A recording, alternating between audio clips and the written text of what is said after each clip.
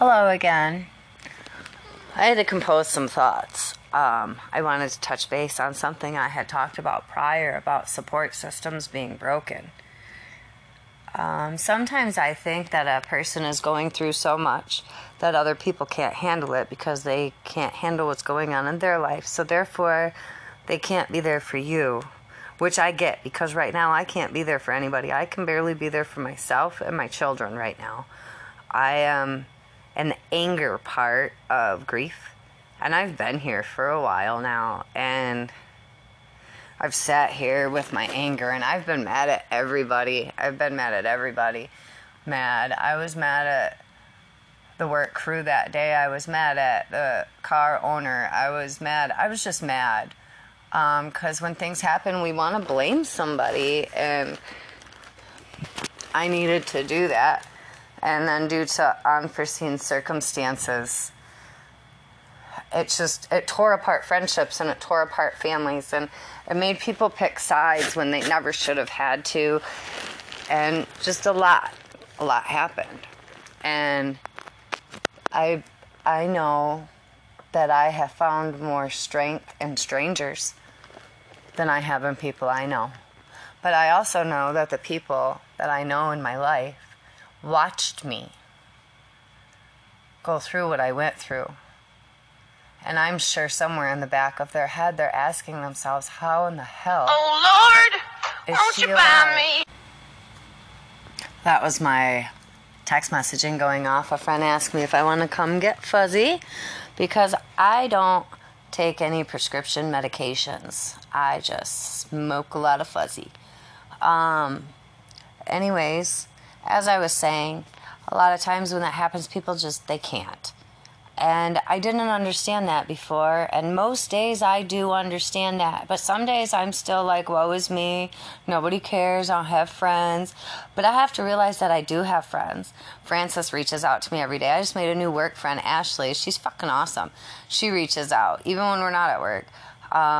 Leslie, she's fucking fabulous. Casey, a new friend I've made. I've known for years, but we're like friends now, not just people that know each other. Like, I went to her work. I was a regular, ultimately.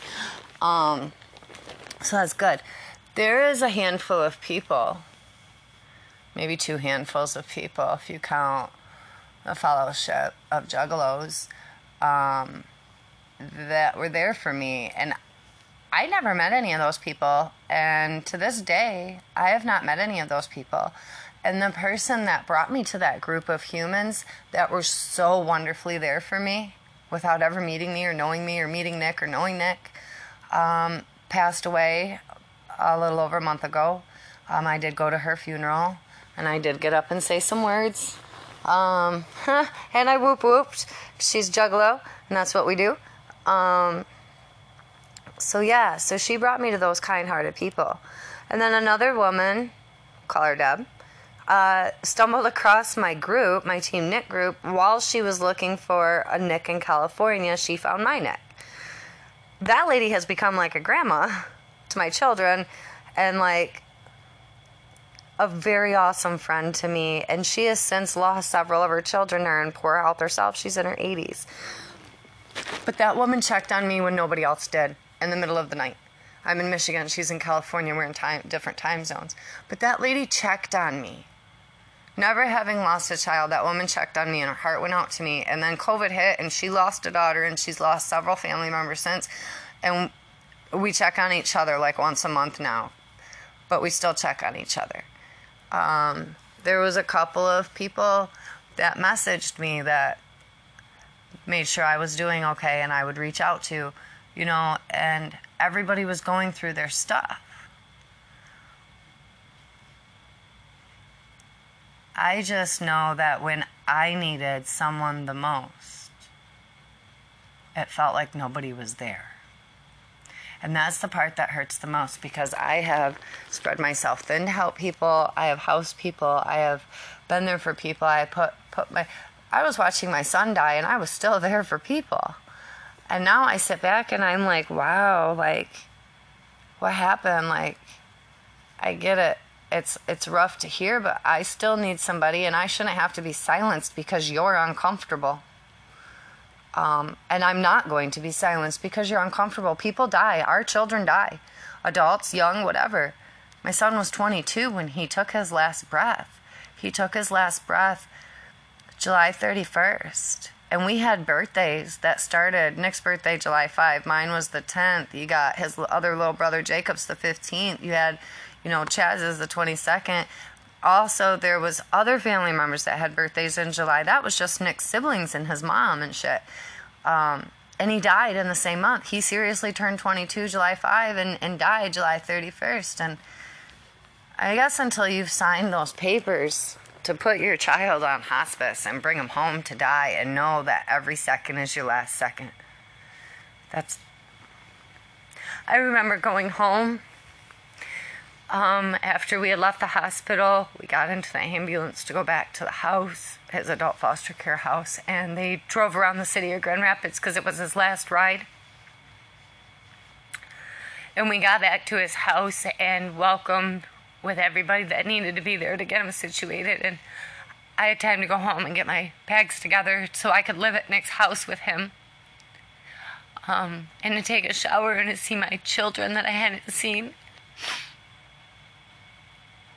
And I about passed out in the shower because I was having a horrible anxiety attack and I really thought I was going to die. And I never shared that with anyone. I don't know that anybody even realizes that day in the bathroom. You've got mail. I was losing my fucking shit. And I don't think anybody realized it. And then my ride was late. And I was irritated, even though I know that my nephew has autism and he's hard to get out the door. I was like, my kid is dying and I need to get back up there and I don't have a car and I can't drive and all those things that cause anxiety. I made it back to Nick and I never left his house. That was July 17. I left his house on July 31st after I put him in the back of the funeral home car van. That morning that Nick died, I was there with him when he took his last breath. I helped get him wrapped up because they didn't use a body bag. They used a beautiful quilt. And I put him on the stretcher and I walked him out. I put him in their vehicle and I shut the doors and I banged on the door. And that was the last time I saw my son.